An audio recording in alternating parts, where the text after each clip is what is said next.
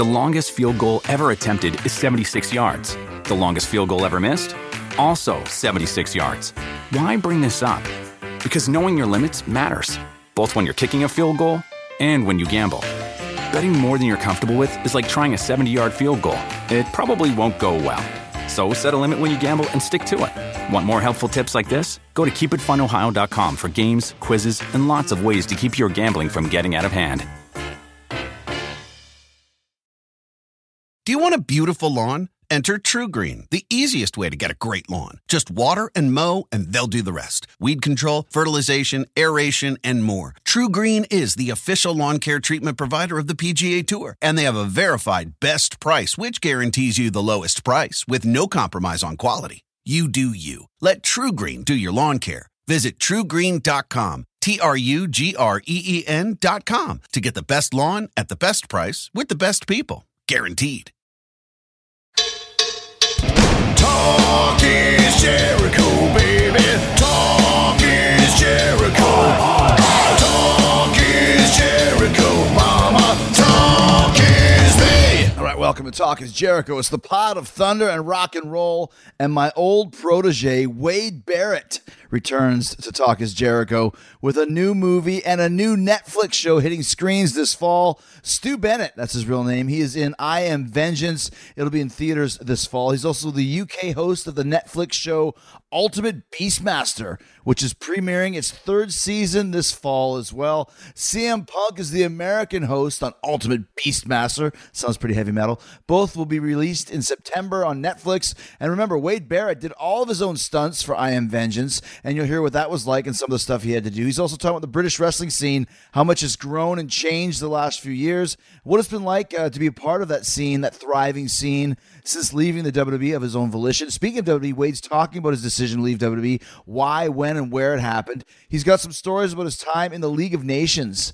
and what he thought about that gimmick in general. Kind of red reels, right? And you guys know that Wade was my NXT protege, as I said earlier. He's sharing what really happened from his perspective that night on TV when I handed him the mic to introduce me. It's a great story. Wade Barrett returning to Talk is Jericho, and Fozzy returning to the road this summer. The Judas Rising tour continues in July 12th in Oshkosh, Wisconsin, 13th at the Cadott, Wisconsin Rock Fest, 14th in Peoria, July 15th in Belvedere. Then we head overseas to Europe. We're doing Pheasant Festival in Hungary on the 26th, Prague on the 27th, Seabron, Germany on the 28th, Zurich, Switzerland on the 29th, Rock Planet in Pinarella di Servia, Italy.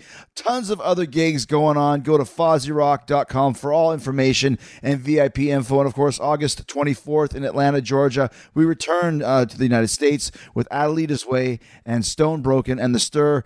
Go check out all the gigs on the Judas Rising tour at FozzyRock.com with all VIP info. You don't want to miss this. We do one of the best VIPs in the business. We'll play a mini concert for you. You're going to have a great, great time. FozzyRock.com. Go check out to see Fozzy this summer.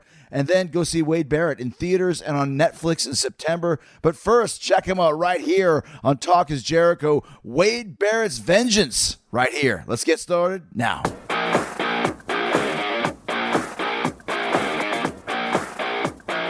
All right, on the line, my former protege, who's now a huge movie star, man. Stu Bennett. Huge movie star. Hey, Chris, how are you, mate? Good, man. I was just thinking about your one of my favorite voices. Like you get seriously, you got a voice, you got a face for radio and a voice to match for sure.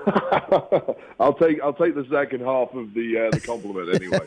How's life with you? Oh, it's good, man. It's. I'm glad that you reached out to talk today. It's been a long time, and there's so much to discuss. And I love the fact that now you are living in New York, or you live in London, or you live both places. No, I live in Manhattan, so I moved here about 6 months ago. I was living in Tampa, Florida, not far from you, for like 9.5 years. And then once I kind of wrapped up with WWE and had a lot more downtime, I wanted to move somewhere with a bit more life. I mean, Tampa's great to go and kind of chill out, but to be there, 365 days a year, it gets a little boring after a while, as beautiful as the place is. So my girlfriend was living in Manhattan, so I've basically sold the house down in Tampa and moved up here. And life's slightly different in Manhattan. Tell us the differences. Well, I mean, the weather is great. I'm not a big fan of super hot weather, so Tampa was always obviously sweltering hot. So up here, you actually get seasons, which is great, and I've been enjoying the snow and the cold. The rain and the cloud, as an Englishman, is really close to my heart. Right. And then on top of that, I mean, you've just got so much life. Like, I live pretty near to the Central Park, the Upper West Side, so I can just like walk out my front door and you got all like the bars and restaurants and all that stuff everywhere. And on top of that, I've got an agent working in the kind of movie industry who's in New York, so I can go to auditions and things like that a lot easier here than when I was down in Tampa, which was a real pain. No real kind of movie stuff in the Tampa area. It's one of those things, too, like when you go to New York, especially when you get to Manhattan, like I always stay at, there's a really cool place downtown, I can't remember what it's called right now, but it's like a real kind of a gangster hotel, the Royalton. You go into like the bar area, it's very dark, you walk out in the street, there's taxis, there's stuff going on, you take walk down to 3 places here, there's a bar, you walk down 3 places over there, there's a place to eat. I mean, there's always so much action going on in New York City. Yeah, it's going to be very difficult to get bored here. There's a saying in the UK that if you're bored of London, you're bored of life.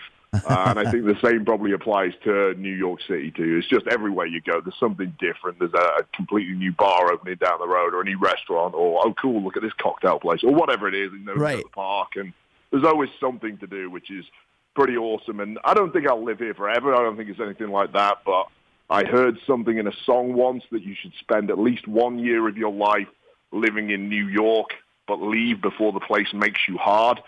Wow. And 1 year of your life living in Southern California, but leave before the place makes you soft. So wow. I'm kind of getting the New York one out of the way, and who knows next, it might be LA or something. What song was that?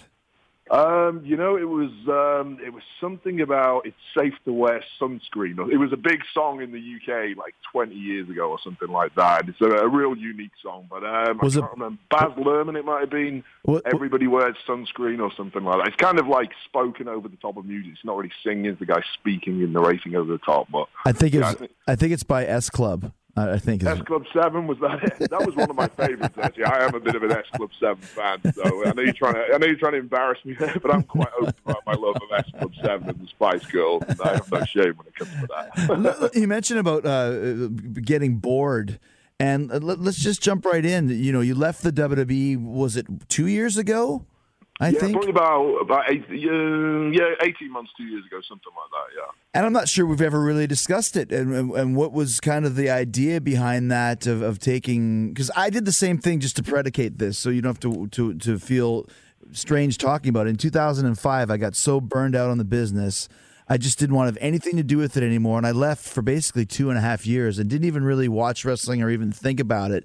So I understand where you're coming from if that's the case, but what was your reasoning for kind of walking away? Because you did walk away. It wasn't one of those future endeavors, good luck, that sort of a thing. Yeah, absolutely not. I mean, I've read your books, Chris, so I was fully aware of that. And honestly, when I was going through that myself, not that I really spoke to anyone about it, I actually had in my head that you'd done this before. Oh, okay, yeah. You know, from reading your books, and it was like, man, I feel the same way as the way Chris clearly felt in that book, and a bunch of other people have felt the same way too. But, I mean, I was kind of burned out on the road, as you said. I mean, when you start on the road, everything's new, everything's fresh, and it's so cool, and you don't care that you're away from home for 275 nights a year and you're constantly exhausted and beat up, and you know, and even if you get bad booking or something like that, it's all fine because you're living this amazing experience. But after I'd been up there several years, I'd kind of gotten to the point where even the little things were irritating me, and you know, the travel was really killing me, and you know, I'd get to the arena and I'd be, you know, it seemed to be that every Raw and every SmackDown, every Monday and Tuesday, I'd get to the arena and I'd be so disappointed when the script for the show came out, and every week it was just something that, man, I don't want to do this. And, you know, I kind of plead my case with people in the creative team or in management about doing something different or tweaking this way. Hey, how about moving this story this way? And it just seemed that whatever I was doing, I was just banging my head against the brick wall, and it got to the point where it felt like Groundhog Day.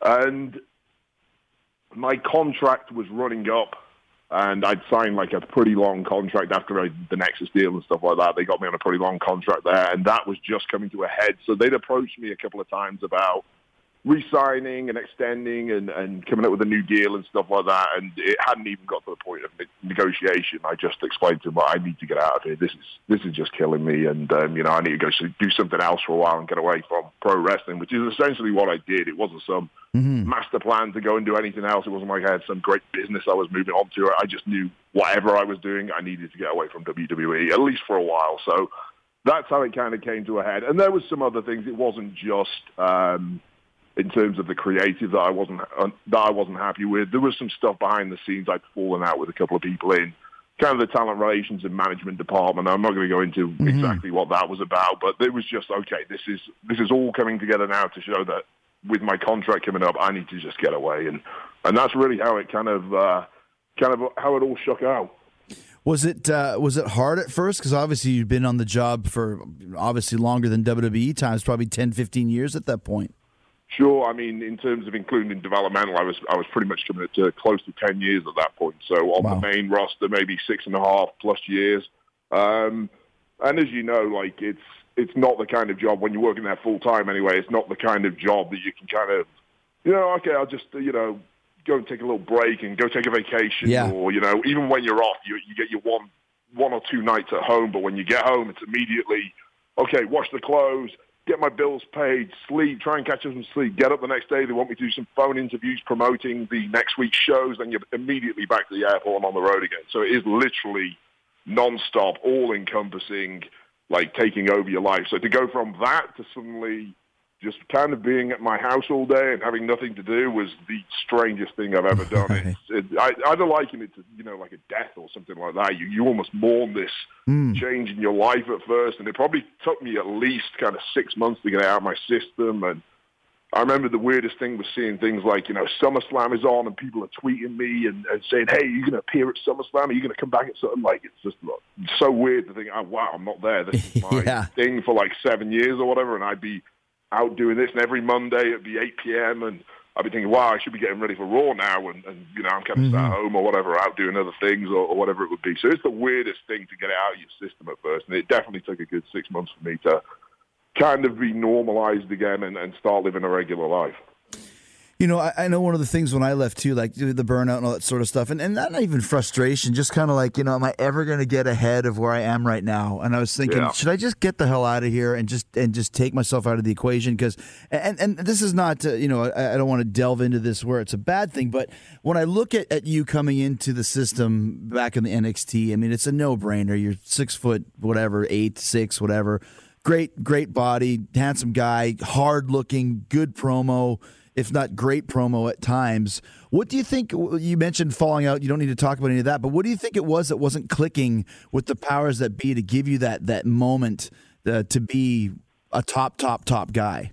Yeah, I felt a lot of the times, especially when I, around about the Nexus time, certainly for the next couple of years, I always felt I was kind of there or thereabouts as a guy they wanted to do something with. Agreed. But I always felt I was in an unfortunate position where there are limited spots to be in those top roles. So you have your regular guys who are always going to be there. You've got your, John Cena and Randy Orton, Chris Jericho, and guys like that who are already filling up a lot of those top spots. And then you had the younger guys coming through, but you had Sheamus, who they were really pushing hard at that point, Del Rio, who'd come in as a heel, Miz, and these were the guys that, okay, if those guys or one of those guys weren't there, perhaps I would be the guy that they could slot up there. But with the fact that they were going with new guys like Del Rio and Miz in the top heel spots at that point, it really left no place for me to go. So I felt like at that point I was kind of one of the next in line, certainly, and they were keeping me on the back burner with intercontinental titles and things like that. But then when that didn't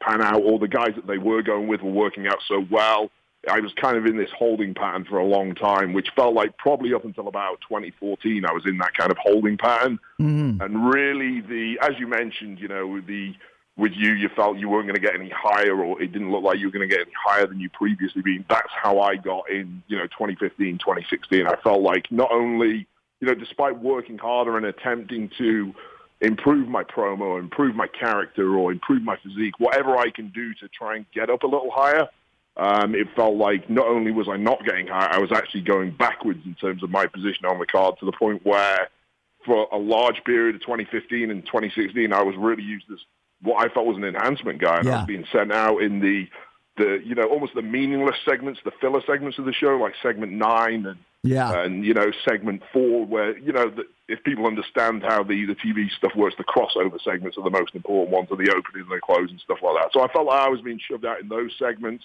to go out and just lose in 2 or 3 minutes with no storyline, no build-up or anything like that. So that felt, in terms of my position on the hierarchy, that I dropped lower than ever, and that was certainly one of the things that I'd really got frustrated with.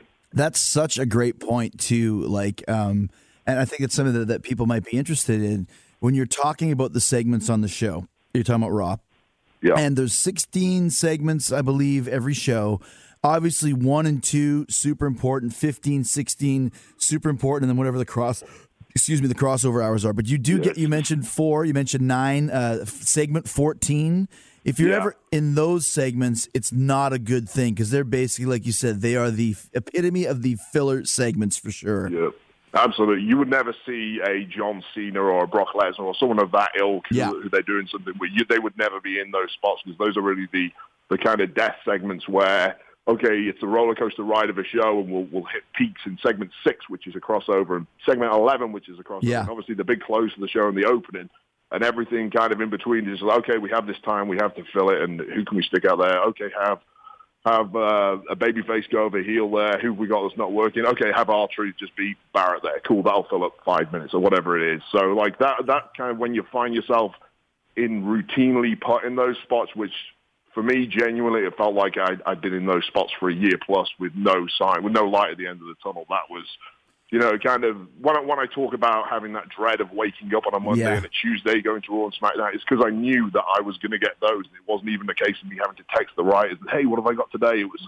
I already know what I've got. And like having that hanging over you was kind of killing me. And I will contrast that and say that the live event shows, the Friday, Saturday, Sunday shows, which aren't televised, and the tours, I was having a bunch of fun on them, and I was really enjoying that. It was just having this thing hanging over me that career-wise, I'm heading downwards here, and that's never where I want it to be. And funnily enough, actually, I'll bring this up with you now. I never mentioned this to you at the time, but my final day, so we did WrestleMania that year, 2015, in Dallas. Mm-hmm. We did Raw the next day at the arena in Dallas, and then pretty much I got kicked out of the League of Nations that night, and I knew storyline-wise, okay, I'm pretty much done here, and we're just going to kind of run out the next few weeks of my contract or whatever it was. And so I got kicked out of the League of Nations. Storyline-wise, I'm certainly finished there.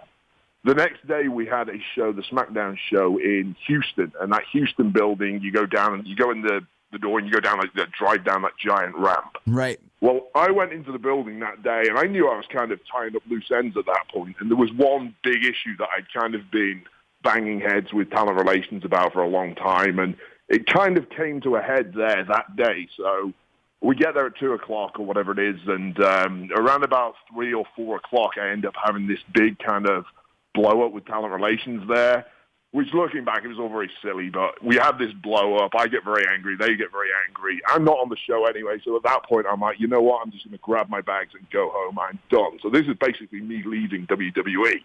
So it was a pretty kind of stressful moment. Obviously, I was angry. I was mad. This, that, and the other. Went and grabbed my bags. I went straight to my car, slammed my bags in the car, started the engine up and started driving up that ramp. And in my head, I'm still angry about this blow-up we just had, and all I'm thinking in my head is like, wow, that's me done with WWE. I'm finished. This is it here today. And it was like pretty crazy considering I'd lived, the majority of my life thinking about working there and how great it was and stuff. So as I'm heading up the ramp, I just see the light at the top of the tunnel of just the outside. And I'm thinking, as soon as I go there, it's freedom.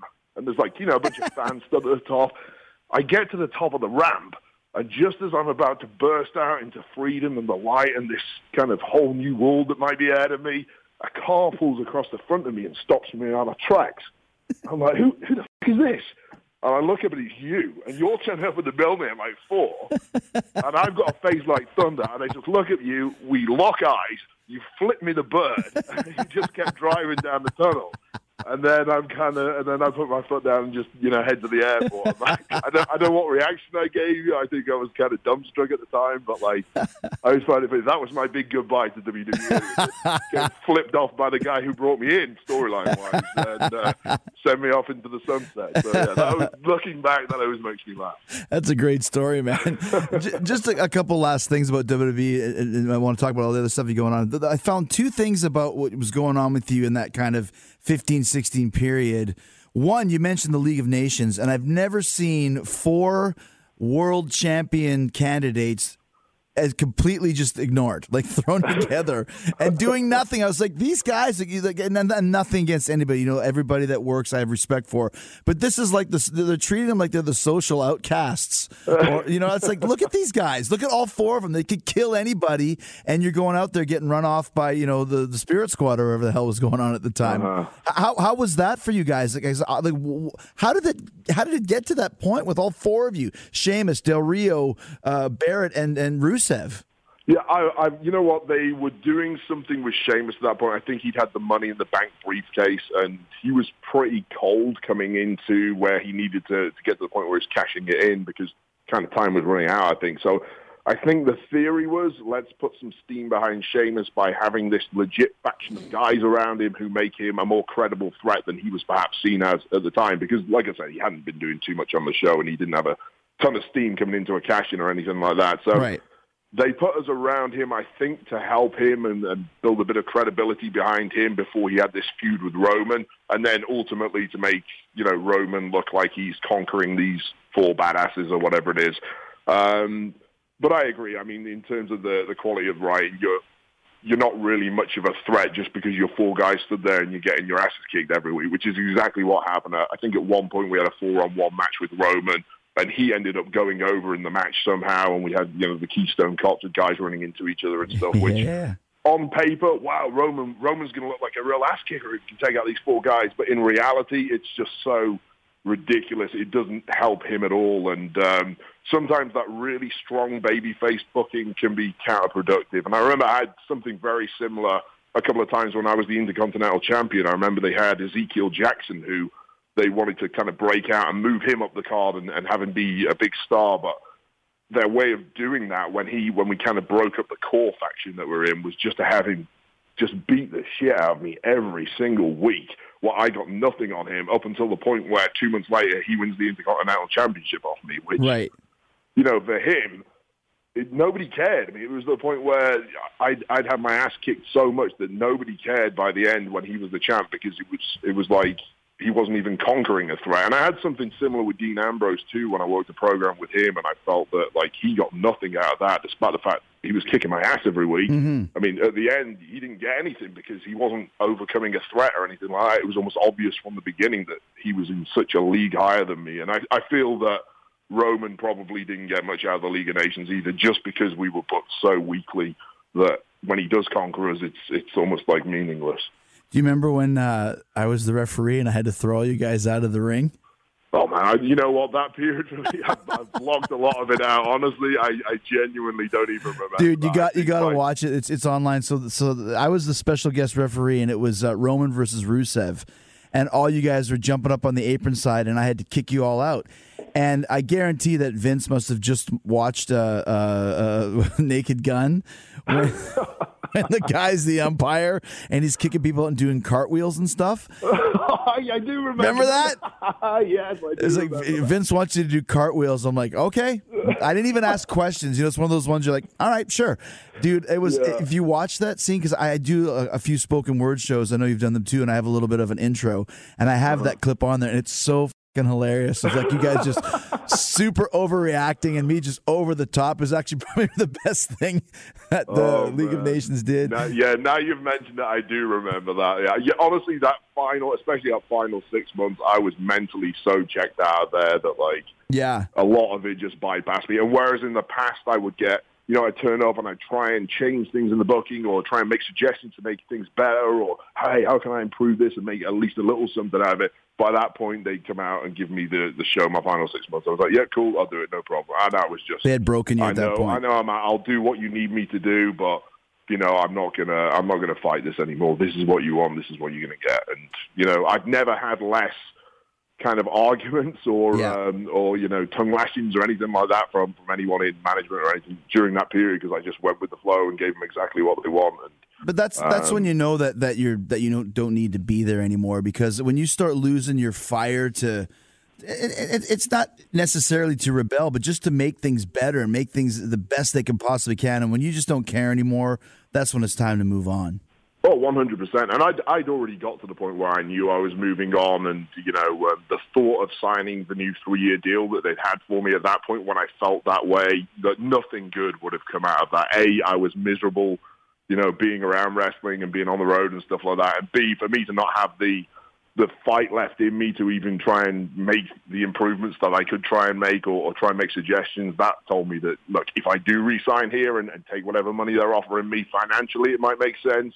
But in terms of what I'm going to be putting out there, it is going to be bad. And, things are not going to improve there at all. So that for me was no matter what happens from here, I have to leave and, regroup, and we'll see where the future takes me.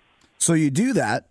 And then I know you had done some acting. You had done a WWE film at that point. 1 film or 2 for WWE? I'd done 2. So the first one I did, it was called Dead Man Down. That was in 2012 with Colin Farrell and Terrence Howard. And it was a really good experience. But in terms of my role in the film, it was a very small role. I was kind of a background character, just a bodyguard to Terrence Howard. So I didn't really have too much to do in it. But it was just a great experience, seeing how it all worked and seeing, being involved in my first movie and stuff like that. And then I had another one in 2014. It was called Eliminators, and they filmed it over in the UK. Again, another WWE Studios one. I played the lead villain in that, so I had a lot more on my shoulders and, a lot more dialogue and fight scenes and stuff like that. And it was just a really cool experience. And it really gave me a bit of a passion to maybe go and do more of that if I could find some opportunities in that world. Because, I mean, that's like I said, you have a great presence on screen. And I always felt that you were a lot like me as far as, and the best guys are. When we go out on TV, you're playing the character. There is no Wade Barrett behind the scenes. That's more of a Stu Bennett. When you go in front of the camera, there is a character that you played. So you obviously had an affinity for acting, and it's something that you decided you wanted to kind of continue on full time? I don't know about full time. It wasn't like, okay, so I think Batista, for example, he left WWE and he had this plan to get into Hollywood and this, that, and the other. I didn't have any plan when I left. It was just I knew I had to be away from there. And then when I left, when I shot the movie in 2014, the Eliminators film over in the UK, I bumped into somebody who works for a company called Evolutionary Films, and kind of after I'd left WWE, they got in touch with me and started suggesting a movie that they'd had, that they'd written. They thought I'd be perfect for the lead role in it. So they sent me a script from there, and this is called Vengeance. So that was kind of how I transitioned from WWE into that. So I was still, when I left WWE, I was, what am I going to do? Am I going to go to Japan? I had some very preliminary chats with people in Japan. TNA got in touch with me, and I was still like, I need a break. Whatever I do, I need a little break from wrestling. But then this film stuff came up, and I was like, you know what? I've loved doing film in the past. Let's explore this and see where that goes. So how was it? How did you get the gig for Vengeance? Because I know it's a pretty big film, and I was looking kind of, I hate to use the word research, but looking into it a bit, and you're basically the lead guy. So you're on the poster and that, all that sort of thing. So how did basically an unknown guy get the lead in a movie on your second or third try? Yeah, so the role I did with WWE, the Eliminators film, that was a pretty big role, even though it wasn't lead, it was lead villain. So I think the people from Evolutionary Films had seen that. They also had a couple of people who they are in very close contact with who were actually working on Eliminators, and I think they'd gone to them and, sound them out about me. What's his acting like? Right. What is he professional? That kind of thing, because you never know. But the London film scene is very tight-knit, so everybody knows everybody else's business and stuff like that. So it's kind of partly word of mouth, and then I think they saw some stuff I did with the Eliminators film and basically offered me the role off the back of that. And obviously I was thrilled when it came in. I read the script. We kind of went back and forth a little bit. I ended up working with a agent in London who kind of negotiated the deal and stuff. And, next thing you know, I was flying over probably 5 months after I left WWE, I was flying over to London to shoot Vengeance with them. So it kind of tied in perfectly with me leaving WWE and this thing coming up shortly afterwards. It gave me a little break, and then, okay, here we are. Let's get back to rolling with something cool, which is Vengeance. So how did you enjoy the transition from, the one thing that I love about wrestling and about playing music is the instant reaction, instant gratification from the crowd and from the fans of knowing, okay, they like that, they didn't like that. How was it for you when you start to film and it's a very more of a tedious type of a situation? Well, 100%. I mean, the thing we all thrive on in WWE certainly is, okay, here's your promo. In 15 minutes' time, you need to have learned this because you'll be out in the ring in front of millions of people around the world live, so don't screw it up. And, I've had that several times, being given giant promos at the last minute and tweets, and you obviously have too. So that kind of pressure is something we thrive on. And as you say, the human reaction and stuff, but going to a film set where it can be very sterile, there's no atmosphere, it's completely quiet while we're shooting the scene, and it's almost like the pressure was kind of off in a way, because I knew that if I screwed something up, you know what, we're going to shoot this same scene 15 times from a bunch of different angles anyway, so you can't really screw it up, even though you're constantly tweaking and say, I could have done that better, I could have hit that line better and stuff like that. So it was a learning experience as much as anything, but I mean, that release of pressure is something definitely it took me a little while to get used to, just because you can't really screw it up. Okay, you can make it better and better and better, but if you do get it wrong, you know what, we're going to reshoot. So yeah, it's definitely an interesting change of pace for me. I always find too, like when you're filming, it's not just the fact, okay, if I make a mistake, we can film again. The thing that I don't like as much about it, that's why I do most of my promos live in the WWE as well, is if I really nail it and then they want to do it again. And let's do it from this angle. That always happens. It's hard, right? It doesn't matter how good your first one is, we're going to do it 15 times. Yeah. So there is an element of that. At first, it's a great thing, and then suddenly you'll nail one and you'll think, let's move on. I got a little bit of speck of light on the lens at one point. Can we reach? So all those little things like that. So it can, there's a good and bad to it. You're absolutely right on that one. And I don't know, if I'm honest, 9 times out of 10, it's me screwing it up, not everyone else. So don't let me put this on the cameraman and people like that. But yeah, it can be irritating sometimes when especially at the end of a long day where you keep having to do the same scene over and over again because, an aircraft went overhead and it messed up the sound. That's one problem we had because we were pretty near to, I think we're near to Luton Airport in north of London when we were shooting a lot of it. So there's always little things that can go wrong that if you're live, nobody even cares about and nobody notices. But it becomes a perfectionist thing once you do get the opportunity to shoot it a bunch of times. What about stunts and things along those lines? Did you do your own, or did you have somebody do them? Yeah, I mean, I had to do my own. I think that's one of the reasons they got an ex-wrestling guy that could save a bit of money on the stunts. Because it's funny, I did the first film I did the second film, the one with WWE Studios Eliminators. I did it with a guy called Scott Adkins, who's a pretty big martial arts type actor in the UK. He's been in quite a few decent-sized movies, and he's got a big reputation out there. But I go in, and we're kind of talking about our fight scenes. We have a bunch of fight scenes and action shots and stuff like that, and I'm beating him up, and he's beating me up. And then I meet a bunch of guys on set, and this is Scott's stunt guy. So every time I'm picking him up and throwing him around, it's me picking up the stunt guy, and we'll shoot it from a certain angle. And then when it comes to me getting, my ass kicked and thrown around, we don't have a stunt guy. Well, why not? I mean, you're a wrestler. You can do this, right? Can't I get a stunt guy? And then they were like, we just couldn't find anyone your size. So, is that how it works? That's right. And it's the same in Vengeance. So, if you're a wrestler going into acting, you're going to be doing your own stunts, and that's the rule, which I don't mind. It's, it's a bit of fun, and you're not falling off 20-foot ladders doing suplexes and stuff like that. I think they kind of rein in the stunts a little bit, and they go through everything 20 times, and you make sure it's perfect. If anything's not quite right, you can, kind of stop it halfway through. It's not like, I did a spot with Cody at WrestleMania once where I had to suplex him off a giant ladder over the top and stuff like that, which is just terrifying, knowing as you're climbing up there, okay, we can't climb back down and discuss a different spot. We're live in front of 80,000 people in the crowd and millions at home, and Vince is on the headsets watching this now. We have to do this. So it's kind of terrifying too, but it's a little easier on film. I remember I did a thing for Comedy Central. It was like a cop comedy, but one of the things was we were just sitting in a car. It was called Nothing to Report. And you're just sitting there in the front seat, and then I had to get out of the front window because the door was jammed. And so like, okay, so you crawl out of the driver's window, and we've got this big gym mat, like about 4 feet. So make sure, like, do you need help? I'm like what? Like, you don't need to trust me. Like, it's a 2-foot drop. I think I'll be okay onto the grass. It's like, are you sure? Like, yeah, I'm sure. Do you not know what we do? But that's how Hollywood is. They're super, super careful with that, except for when it was with us. Oh, but yeah, at one point I had to take a knee in Vengeance, and all I had to do was take a knee and talk to someone while I'm on a knee, and like people are rushing out before you. Here's a knee pad for your knee. Like, put the knee pad on. I'm like, I'll be all right. It's just, I'm kneeling down. That's all I'm doing. Are you planning to stamp on me or something? No, right. No, I'm good. I don't need the knee pad. Like, yeah, they've got everything covered like that. Was there any stunts that you had to do that were a little bit intricate? Not really. I mean, probably the hardest thing I think is because obviously wrestling.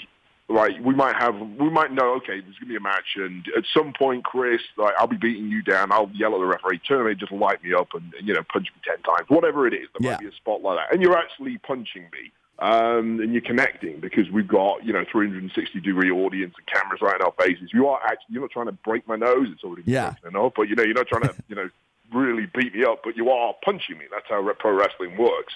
But when you get on film set, there's, they don't connect, and it's shot at certain angles and stuff like that. So the hardest thing I found was throwing punches and throwing kicks and doing stuff where, as a pro wrestler of 12, 13 years or whatever it had been at that point, I'm used to actually hitting people. So actually angling stuff where I'm not punching them and making it still look real. So it's a whole new technical side of what you're doing in terms of the fight scenes to make them look right. So it's a bit of a weird thing to get used to. So that's what I found hardest in terms of throwing myself against walls and through tables and stuff like that. That's the easy stuff. I can do that without thinking, because as can any wrestler. But definitely the fight scenes and not, tweaking the way you throw a punch and a kick and stuff like that, so it suits the film genre. That was the hardest thing for me. Well, it's funny because, like you just said, the idea in wrestling is to come as close as you can to the guy. And not actually hit him, but the closer the better. Whereas in Hollywood, they want you to play the angles and not come so close. And I did a really cheesy sci-fi film years ago called Android Apocalypse. Yeah, it won an Oscar in Lithuania, I think. And they came to me after I did a fight scene, and they said, "Hey, man, you got to calm down." I go, "What do you mean?" He goes, "Like the star. Have you ever heard of a guy called I can't remember if it was Joey Lawrence, whatever. Some guy was like, you're coming too close to him." I'm like, yeah, but I'm not touching him. It's like, it doesn't matter. You're freaking the guy out. These guys aren't used to having guys throw a huge punch and just kind of barely skin your face, Yeah, exactly. It's just a different world, man. Like, I don't know, I suppose when we all started wrestling, when we were first throwing punches in wrestling, we were either missing by a foot or, giving someone a black eye. There was no middle ground. Exactly. So, to them, they probably don't understand that, no, we know what we're doing. You're going to get a little tap, but trust me, it's not going to be bad. Want to make Mom's Day? Get to your Nordstrom Rack now and score amazing deals for Mother's Day, which is Sunday, May 12th. Find tons of gifts from only $30 at Nordstrom Rack. Fragrance, jewelry, luxury bags, activewear, beauty, and more. Save on Kate Spade New York, Stuart Weitzman, and Ted Baker London. Great brands, great prices. So shop your Nordstrom Rack store today and treat Mom to the good stuff from just $30. On the line with my old NXT protege, Wade Barrett. And listen, man, you told me one time that one of your worst matches ever was against Sheamus in Italy. Oh, Sheamus, yeah. Why was it so bad, dude? Okay, so we've kind of been working very low-level indie wrestling in the UK. If you look at indie wrestling in the UK now, it's really good. The standard is amazing. I've been working with a company called Defiant Wrestling lately as their general manager. I've actually just got back from a couple of shows out there. The standard is incredible. So it's a different world now. So anyone who watches British indie wrestling at the moment, that's not how British indie wrestling was when Sheamus and I were coming through in 2005 or whatever this was. The standard was incredibly poor. So for the most part, aside from a few exceptions like Doug Williams, who was around and it was obviously very good, and there was a couple of others floated about, like who else was it? James Mason and Robbie Brookside. If you were fortunate, you got to wrestle those guys and get a little bit better. But for the most part, 95% of the guys were just, it was the blind leading the blind. And that would pretty much describe me and Sheamus at that stage in our career. So we ended up in this match for, I forgot what the company was called, but it was in this historic place.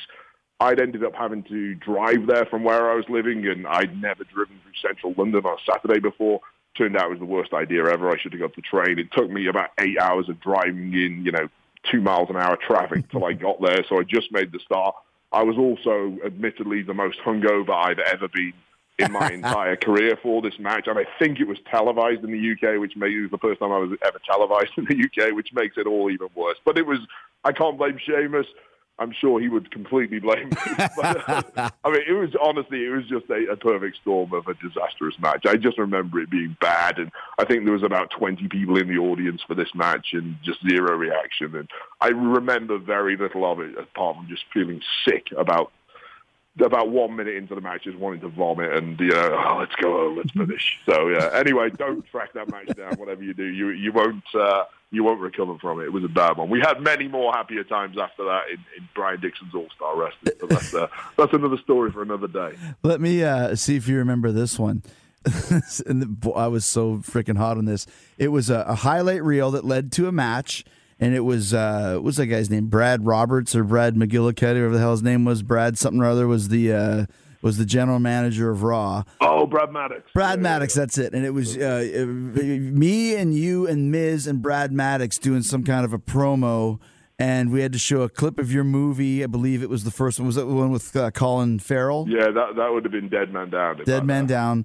And this promo just ran off the rails, and I remember it was just really bad. And then it led to actually a pretty good match of a three-way between you, me, and Miz. But do you remember this promo on that night? I don't remember. I remember the match. I don't remember the promo at all. The promos were on the. I do remember the match, and the match was excellent. When I came to the back, I remember Vince was like, "Oh, that promo was terrible," and I was like, "It was bad. It was poorly written, and it was shit."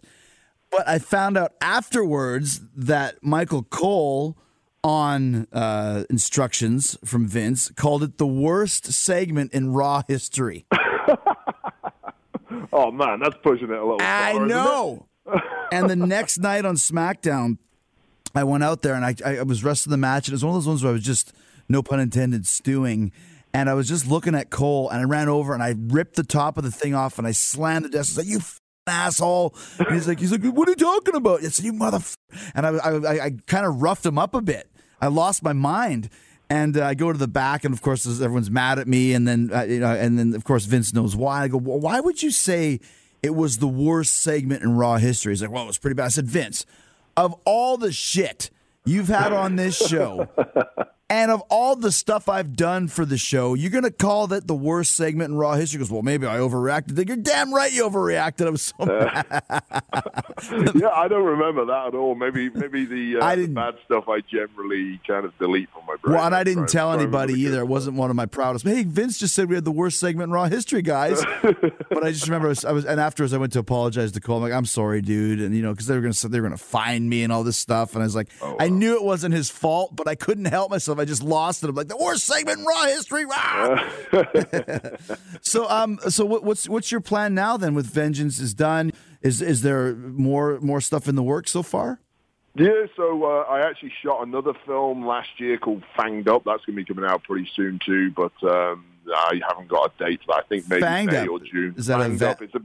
It's a vampire comedy. Believe it or not, I play a Russian in the film, a Russian vampire slayer. Yeah, I got the role come through, and they were like, "Can you do a Russian accent?" I said, "No, I can't." And then they were like, "Well, you're going to have to figure it out because we need to film this in a few weeks, and you're the guy we really want." So my agent was like, "Just give it a go." And I gave it a little shot, sent something over, thinking I'd never hear from it again. And they're like, "Perfect." And then 2 weeks later, I was sat filming this movie as the Russian vampire slayer. Can you give us a little example of the Russian vampire slayer? Oh man, okay. It's I can't remember any of the lines from the film. It's been a little while since I filmed it, but let me see what I can do it.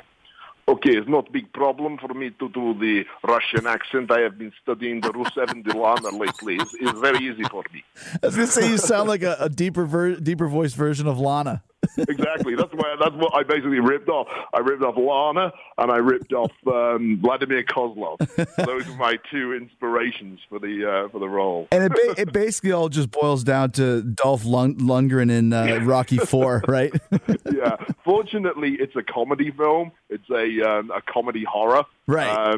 So I think I can get away with a few slippages in the accent if there are some holes in there. If it was a serious film, maybe not, but it's a comedy, all right, yeah, we get it. You mentioned something earlier, and I want to talk about it a bit, about the UK scene right now and how it's just so over the top amazing. I had some of the guys on, Trent Seven and Tyler Bate and Pete Dunne.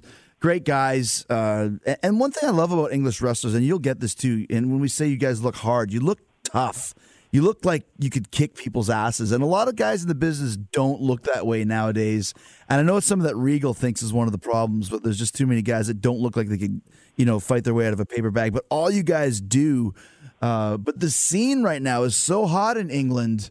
You must be kind of proud of that as a guy from Britain. Yeah, it's great to see. I would love to claim some credit for it, but when I left, it was terrible. When I came back 10 years later, it was amazing. So I can't claim any credit at all. It was kind of like, get rid of this guy, and then things are going to pick up. So, yeah, I feel like in my absence, it got good. So, yeah, it's amazing, though. And I agree with what you say. There is definitely, no matter how wrestling changes, and I think the size of a guy has never been less important in wrestling than it is right now. And once upon a time that would never have been a thing, and the style changes and guys do flips and stuff like that. I think there's always that place for a guy who looks like, you know what, I wouldn't want to get in the ring with that guy. He looks like he'd knock my head off. Yeah. And, it's so true. I've been working with Defiant Wrestling, as you mentioned. There's a guy called Rampage over there, Rampage Brown. And he just looks like he would rip your head off. And he's a great wrestler. He's been going a long time. And just guys like that for me are, no matter where the business goes, guys like that will always have a place, and they will always be in, close to the main event. Yeah. They look like they can rip your head off. That's what people want to pay to see. It doesn't matter about anything else. First and foremost, for me, look like you can rip someone's head off, and it's so much of the battle. And, a lot of the guys at Defiant Wrestling, they're younger guys, they come up to me and ask me advice and stuff like that. And one of the first things I'll say to some of the guys there is, look, you need to get to the gym, you need to put some size on. You don't have to be Mr. Olympia, but looking at you're too skinny, or you just look too weedy, or whatever it is, you need to put some weight on. And so many of the guys coming through are, 18, 19-year-old guys and stuff, and it's always going to limit where you can go if you don't look like you can fight your way out of a paper bag. So you're absolutely right on that one. What made you decide to come back to wrestling in the GM capacity? So I was, as you mentioned, when you left WWE the first time, I was kind of in a position where I was not going anywhere near pro wrestling, and I was kind of, I'm kind of done with this, at least for a while. I don't want to be around the business. And a bunch of offers and people were kind of calling me to, parlay my name value from WWE into something else with, TNA or whoever it is. And I was just kind of knocking them all back because I wanted a break. And Kenny McIntosh from Inside the Ropes, who I know you're working with quite a bit too, he got in touch with me and said, hey, I know you're not wrestling at the moment, but I run this company in the UK. They basically do speaking tours where you're up on stage and I'll ask you a bunch of questions and we'll get an audience in, just tell stories about your career and where you're going in life and this, that, and the other. So I thought about it and I thought, you know what, that sounds like it is a lot of fun. He'd done it with a few guys previously. I think he'd done one with Cody, so I reached out to Cody, and I'm good friends with Cody, and got his advice, what do you think? And he was like, yeah, you have to do it. It's so much fun. Kenny's a great guy. It's real professional. So I was like, oh, you know what, I'll do it. And so we organized like a 4-day run over in the UK and Ireland, and we did like Dublin, London, Manchester, and Glasgow. So he booked it. He was sorting out all the flights and stuff, and he said, you know what, at the end of this, we have a couple of shows with a company called Defiant Wrestling, literally the very next 2 days after you finished. They were called What Culture Pro Wrestling at the time. They're now Defiant Wrestling. He was like, I work pretty closely with them. They would love to get you in. They know you're not wrestling. If you want to do anything like a promo or anything, I said, you know what? I love doing commentary. I will come back and I will do commentary on their shows for 2 nights. And they had 2 kind of pay-per-view type shows. So I agreed to do that, and I came along. And this was my first experience of British wrestling, British indie wrestling, since I'd left from the dark old days. And I was kind of like, oh, how's this going to be? But Drew was there at the time as their champ. Cody was there. And again, I checked it with them. Like, no, it's a world of difference. So I went along, had a great time, did the tour with Kenny, the speaking tour at the end. I did the 2 shows and the commentary for Defiant Wrestling. I loved it. And suddenly I realized, no, this is a professional setup now. The wrestlers are all really talented. This is a world of difference from what I remember. Mm-hmm. And then I did my 2 shows. I went back to the U.S. where I live. And kind of forgot about it. And then a few months later, they contacted me again and said, hey, look, we know you're still not wrestling, but we have a spot we'd love you to fill in a kind of GM capacity where you come out, make some matches and cut some promos, have some fun and direct the show and that kind of thing. And I had such a great time with them the first time around. I was so positive about that experience. I thought, you know what, I would love to get my all wet again in the wrestling world and kind of get back around the business. And as much as there are things that I don't miss at all, like the politics and some of the creative stuff I had to do and certainly the travel, this was kind of the best of everything. So I get to go back. It's very little time commitment. I do 4 or 5 days worth of shows every kind of 2 months. I do a little run, come back 2 months later, I'll go back and do more. So travel and stuff is really easy. And, I get to be back around the locker room, back around the guys, and see guys I haven't seen in years from the UK scene, like Rampage, who I knew back in the day before I'd even come over to the US, and, just be back around the business again, and the kind of things that I'd missed in that atmosphere, and, having a few drinks with the guys after a show, which it's so much fun to be back around it again. So the parts that I was missing that I didn't even realize I was missing, I kind of get my little fix from that. So, it's kind of sticking my toe back in and slowly getting going with it again whilst leaving my door open to still be able to take up other opportunities with a lot of, free time and stuff and an open schedule, which I have. So, for example, I've had calls over the last kind of 6 months from Netflix, called my agent, and they had me host a show out in LA for a couple of weeks. Comedy Central, you mentioned earlier that you've worked for, they actually called my agent in New York about 3 weeks ago and had me shoot some stuff with them. Nice. So it's kind of tough to commit to anything like that when you're working such a packed schedule as WWE. So a lot of those guys will be able to do stuff. It's just when you have that insane schedule, you're never going to get time to do it, never get the freedom to do it. So it's nice at the moment to keep some windows open where if something comes up, great, I'm available. So it's kind of balancing stuff for me at the moment. What show did you do with Netflix? It was me and nice. probably about 16 other hosts from around the world. It's a global show, so they have hosts from Brazil, right on. US, and stuff like that. And they had me hosting the British team who were competing there, and commentating on performances and stuff. Just me talking basically and using that voice for radio that you mentioned earlier. And unfortunately, the face for radio also appears in the show, so the viewership might take a hit on that. But as soon as I can talk about that, I'll talk about it a bit more. And they're a little strange with their promotions, where they like to keep stum until they finally fire out their big promotional vehicle, which is understandable. Well, when you're talking about the UK scene as we wind down here, there's it was fun. It was funny to me how the UK scene was thriving. There's a lot of talk about World of Sport returning. Then, of course, WWE starts their British division, signs a lot of the guys. Are there some guys out there that you're looking at Defiant that you're thinking, oh, this guy has what it takes to go all the way? Oh, 100%, man. The talent at Defiant blows my mind. I'm not just saying this as a salesman for the company. One of the reasons I'm involved is because I've been so impressed with the kind of product they put up there. And I mentioned Rampage before. For me, he can be a main eventer anywhere. There's another guy, Martin Kirby, who's kind of does a comedy kind of shtick. He's been working 15 years or something like that, but he's also a main event level wrestler too. Imagine taking a Santino, but also give him the kind of skills where he can compete in regular main event level 25-minute matches with Austin Aries, which is what I saw him do a couple of days ago, a really top level match. And he's just a top level guy. There's a guy called Joe Hendry, who's a Scottish guy. He's a big heavyweight guy. He's actually competing in the Commonwealth Games for Scotland in amateur freestyle wrestling. So he's pretty good. He's got a great personality too. Zach Gibson is a Scouse guy. He's a big, bulky Scouser from Liverpool who has the most irritating voice in the history of professional wrestling. And he has an amazing ability to get people to hate him, which as a heel in pro wrestling is worth its weight in gold. And, there's a bunch of other guys, Travis Banks. And, there's literally, you could look at the roster and pick out probably 10 guys who would be WWE ready for anything like that if it did come up for them. So, it's a really talented roster over there. So, is there a point in time when, the heel, you strip the heel of his title and he wallops you and you come back for the big return match? Have you thought about anything like that? I have. Part of the problem with me returning is that I'm going to get cheered. And you've never seen me work as a babyface, Chris, and believe me, it's horrific.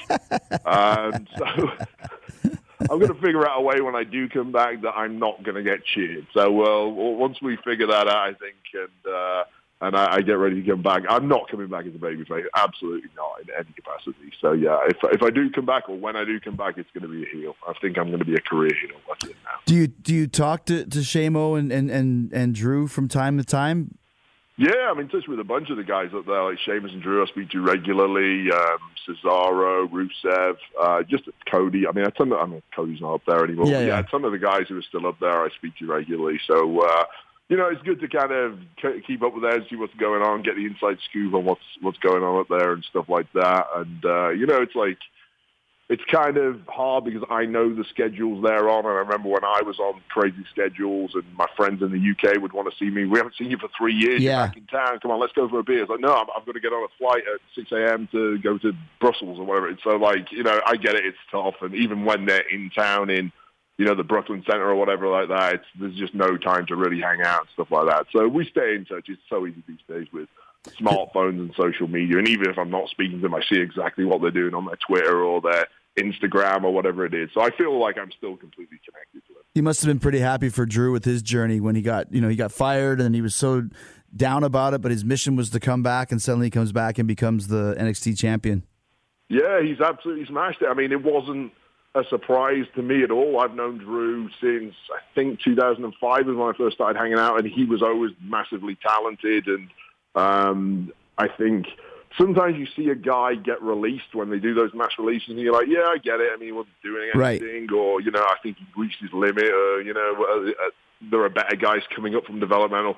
Drew was one of those ones where literally everybody in the locker room were, just shaking their heads and blown away that they could have done that to a guy with his credentials, his ability, his size, his look, his attitude. And I think the one thing that he was lacking back in the day was his promo work, which wasn't terrible. It just wasn't at the level that it should have been at or could have been at. And I know one of the big things he did when he hit the indie scene was to work on his promos, and he demanded every single time he was out there that he gets promo time, which is what he needed. And you listen to his promos now, and he's like one of the best out there. He's really good at it.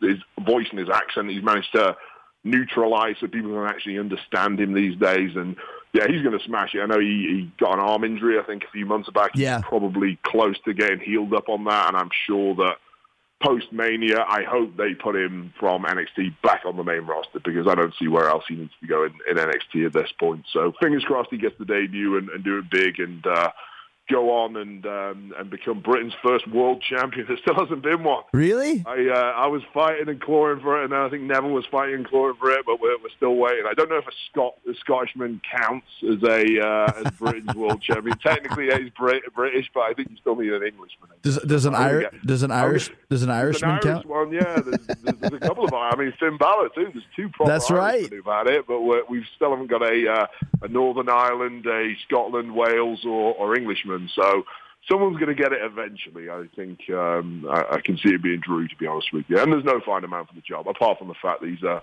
skirt-wearing Scott. Yeah, there we go. So, good luck to him. I'm sure he's going to do great. I was going to say he was kind of at the same position where you were at or I was at when we left on our own, and he had to kind of be pushed out the door because he wasn't really doing much either. But like you said, that time away can give you some new perspective and give you some new fire and some new hunger. So I'm glad that he did that. A couple last questions. I wanted to just touch on, I meant to mention this earlier. Another kind of thing that I thought you did a great job with was Bad News Barrett. And I just kind of wanted to hear about your overall impressions of that character and if you think it could have gone farther, and kind of why did it stop? Yeah, I mean, I loved Bad News Barrett. I'd say in my history of professional wrestling, the two most fun periods of my career, and I think most people expect me to say Nexus, but Nexus is definitely up there in terms of achievements, but I don't know if it was so much fun because there was a lot of pressure and a whole new thing, and, it felt like my feet didn't touch the floor. But in terms of fun, the most fun I ever had was I did about 6 months worth of color commentary in FCW, which I loved. I was working under Dusty Rhodes, and he'd be in my earpiece, and I was working with Byron Saxton, who was the play-by-play guy, and my instruction was to simply go out there, help talent get over, and just have fun, and that's all I did. And Dusty Rhodes was always very complimentary on what I was doing, so that period of my career was just constant fun.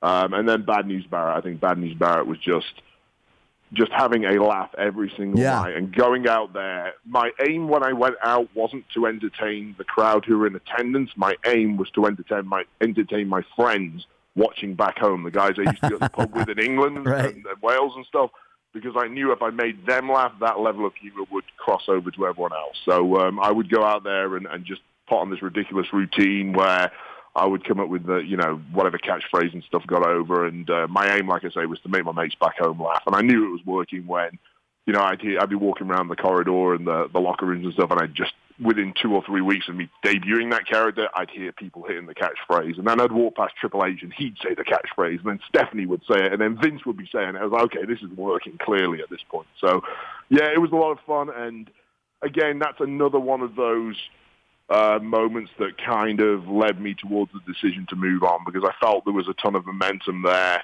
that I had going, and it wasn't my decision to stop that character. It was somebody else's decision. And first of all, I was Bad News Barrett saying the catchphrase, and then I wasn't allowed to say the catchphrase anymore. Which was the catchphrase? You've got some bad news? I'm afraid I got some bad news. Yeah, right. the catchphrase there. So I was still Bad News Barrett coming out in the Bad News Barrett T-shirt, but I wasn't allowed to say the catchphrase anymore. So I'm like, okay, it doesn't really work if I'm not allowed to say the catchphrase because people are cheering it and you want me to heel. Then I'm not really Bad News Barrett. I'm just a guy in the T-shirt that says Bad News Barrett. I'm not giving out bad news. And so they're like, yeah, don't worry, we're working on it. And then the next thing you know, I was King of the Ring, which initially was like, okay, we're going to drop Bad News Barrett, which was over for this, but this could be a great vehicle now to kind of push me towards that main event if it's used right. But within 2 weeks, I was, losing to, I think, Sin Cara I lost to within 2 weeks of winning the King of the Ring, and then I was losing to R-Truth, and I was like, this isn't the direction that this should be used. I should be calling. No disrespect to those two guys, both very talented guys, but I get it. At that moment in time, neither one of them was high enough up the card for me to be kind of, to assist me in climbing up in any way, and certainly not when I'm losing to them. And it was, for me, that was, we trashed something that was over, giving me something that is not going to get over. And, even down to Vince insisting that I had to wear the cape and the crown every night, which for me, it might have worked in the 80s. It didn't work in this era. And I was slowly trying to walk out and forget the crown. And I'd be hauled up to Gorilla afterwards. Vince says you have to wear the crown every night and stuff like that. So I was, that was another thing that, it was just disappointment. It felt like I'd got myself to a position where we could springboard forward, and again, it was, no, we're going to go in a different direction. So I guess I got to the point where I felt in my head anyway at that time that it doesn't matter what I come up with or what I do, I'm destined to be put back down in this position that I'm not enjoying or not wanting to be in. So yeah, disappointment for sure, and it just added weight to the idea that I need to move on and do something else. Well, and that's what you've done, man. And like I said, Vengeance is a big step for you, and I'm excited to see where it takes you, man. You're living the life of a New York socialite now. I won't go that far. I'm sometimes sitting in my apartment drinking cans of Boddingtons and not socializing at all. So hey, man, that's kind of the perfect night out for me, sitting at my home bar with a can of Boddingtons. Do me a favor. The last thing, you got to tell me that story when you and I were when you were my protege on NXT, and what did I say? I asked you to tell me what my name was or something like that. Oh man, yeah. Okay. So here's Stu, the big wrestling fanboy. Okay, I've grown up my whole life wanting to be a WWE wrestler and this, that, and the other. I grew up watching Chris Jericho. I know you probably hate hearing that, but yeah, I grew up watching Chris Jericho and a bunch of others.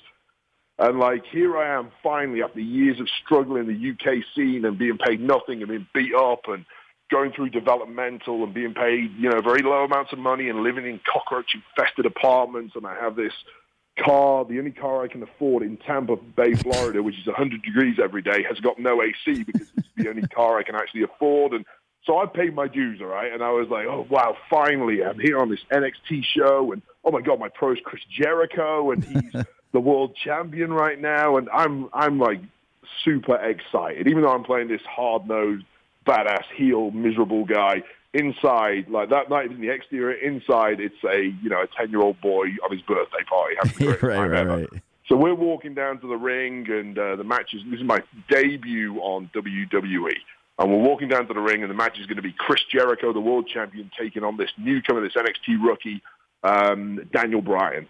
So he comes down, and then we follow, and we walk down to the ring. The pyro goes off. Wow, I'm walking down to the ring. Chris Jericho, we've got pyro going off. There's a packed arena who's going nuts to see this. And I just stand next to you. And the only thing I was told walking out was that, okay, it's going to be a match. This guy against this guy, and whatever the finish was. And Stu just stand at the side and watch the match. And that's all I had to do. Right. So I was nervous and excited and thrilled. So I get down to the ring, and suddenly we're stood in the ring. Everyone's booing because you were massively heel at that point. You were like the most hated guy on the show, and it was awesome. Like, it was me standing there experiencing this with you. I was just like, oh, this is cool. I've got the best seat in the house for this. This is so cool. And then suddenly I see you grab the mic from the announcer, and I was like, what's he doing? I don't remember saying he was going to do a promo. I was like, oh, whatever. And then you started talking, and while you're talking, I'm still kind of blown away by this crowd and just looking out there and all these faces staring back to me. I've never been in this position. I was like, wow, I've actually made it. I have debuted in WWE. No matter what happens now, I've been a WWE superstar, or whatever you want to call it.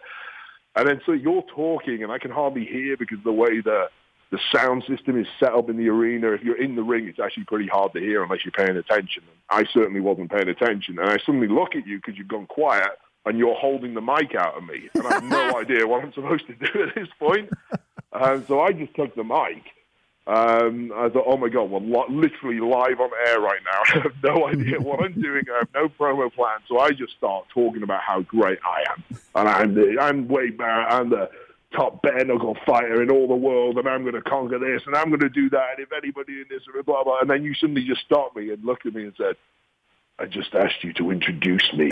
And like the whole crowd starts laughing at that point. I was like, as you wish. And then I just did the introduction. And I was like, oh, my God.